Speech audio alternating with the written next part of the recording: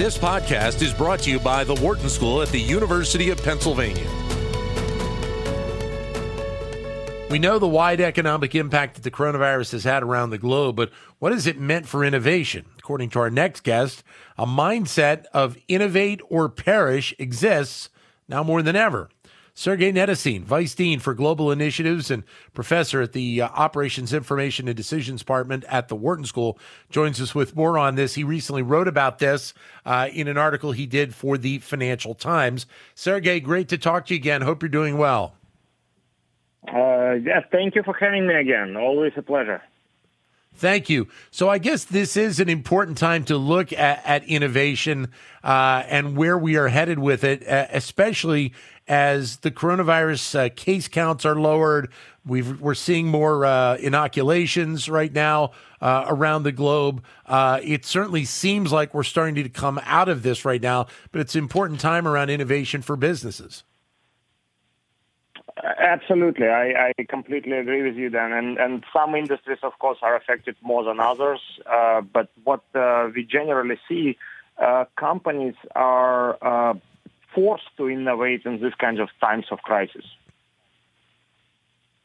So what are the changes that you've been seeing because of the pandemic and specifically about this mindset that business owners have had to have? As we went into pandemic, it became clear that in order to continue operating, you need to become increasingly digital.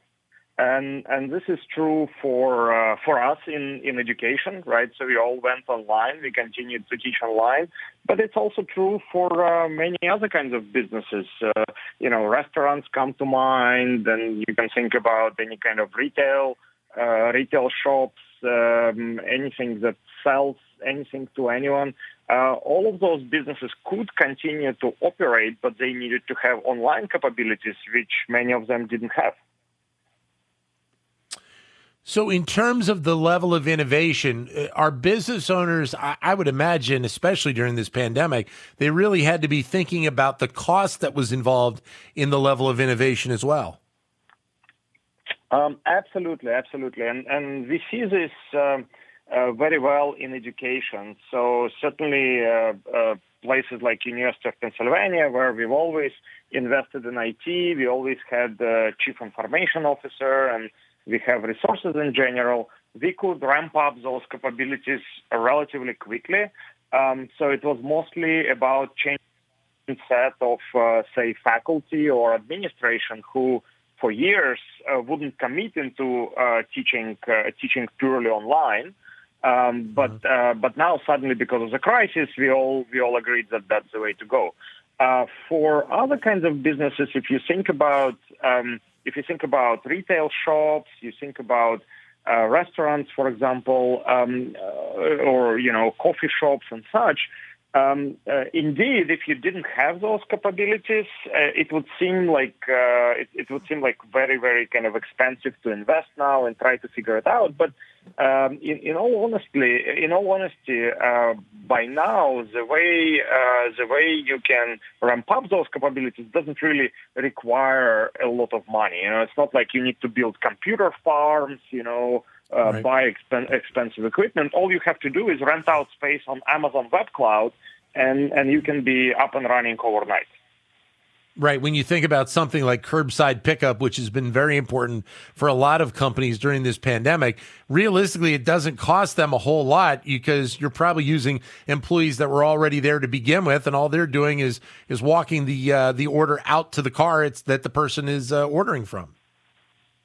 Yes, absolutely. So all you have to do is enable some kind of way for people to enter this order, right? So you need a pretty simple web ordering interface, or more likely mobile ordering interface, or at the very least you could start cooperating with companies like Instacart, Deliveroo, and those kinds of companies, and just say, look, guys, people are afraid to go into the store, don't want to go into the store, but we can make it so that your workers can come pick up products and deliver them, right? By and large, I think all of this was doable, but unfortunately, I think the different owners had very different mindset, and some of them just said, no, I know how to do it. I can't figure out how to do it. I've never done it this way, so I'm just going to wait out for the pandemic to be over, right? And pandemic turned out to be much longer than anyone, I think, had anticipated, and as a result, we had a lot of businesses going under.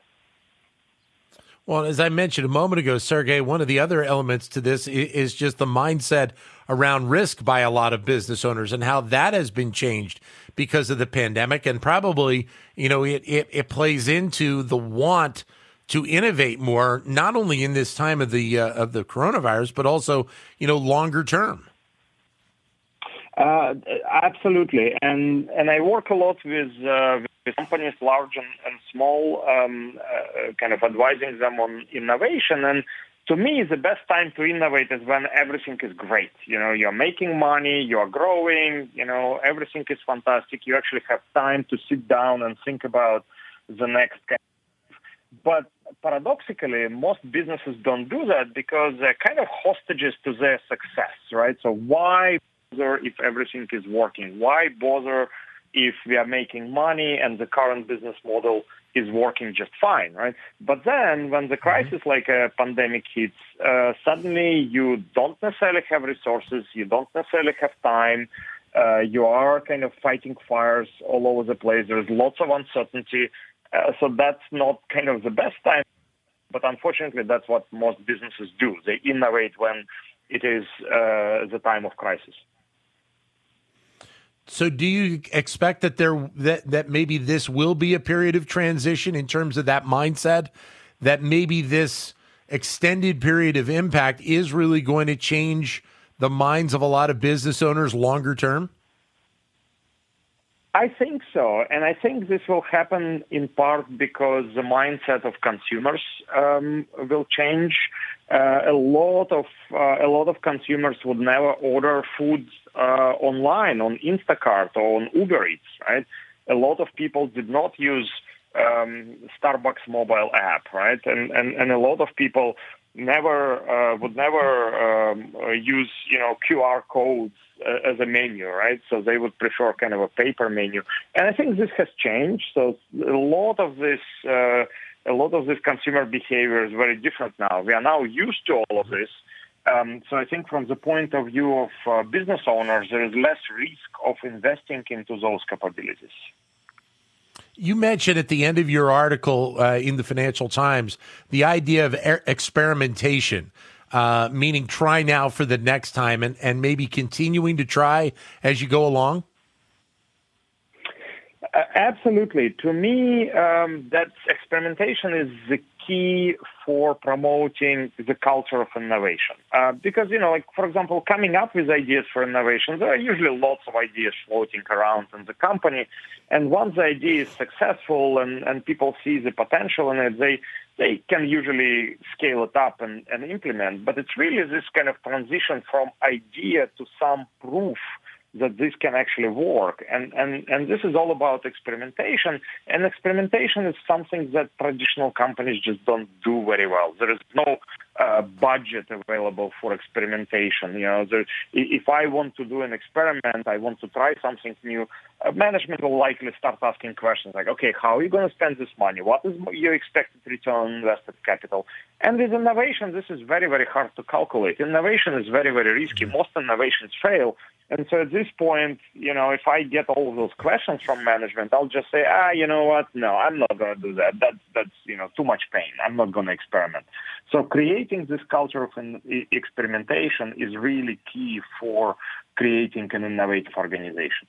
And I guess to a degree, it is helping to take away complacency as a business owner. You get into a successful run. You don't really think about rocking the boat to a degree. This will make you want to think longer term about changes you may have to make around down the road. Absolutely, and this is a very simple KPI, metric. If you want one metric around innovation, just count number of experiments that you are running.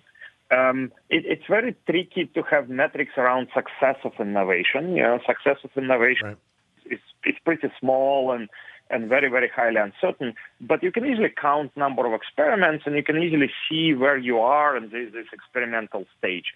So this is the best KPI that I know. And by simply doubling number of experiments that you run, you can double innovativeness of your company, as Jeff Bezos once rightly said. Sergey, thanks very much for your time today. All the best. Thank you so much. Thank you for having me. Have a good rest of the day. Bye-bye. Thank you. Sergey Nedesin of the Wharton School. As I mentioned, you can read his article on innovation coming out of the pandemic in the Financial Times. To keep engaged with Wharton Business Daily and other Wharton School shows, visit businessradio.wharton.upenn.edu.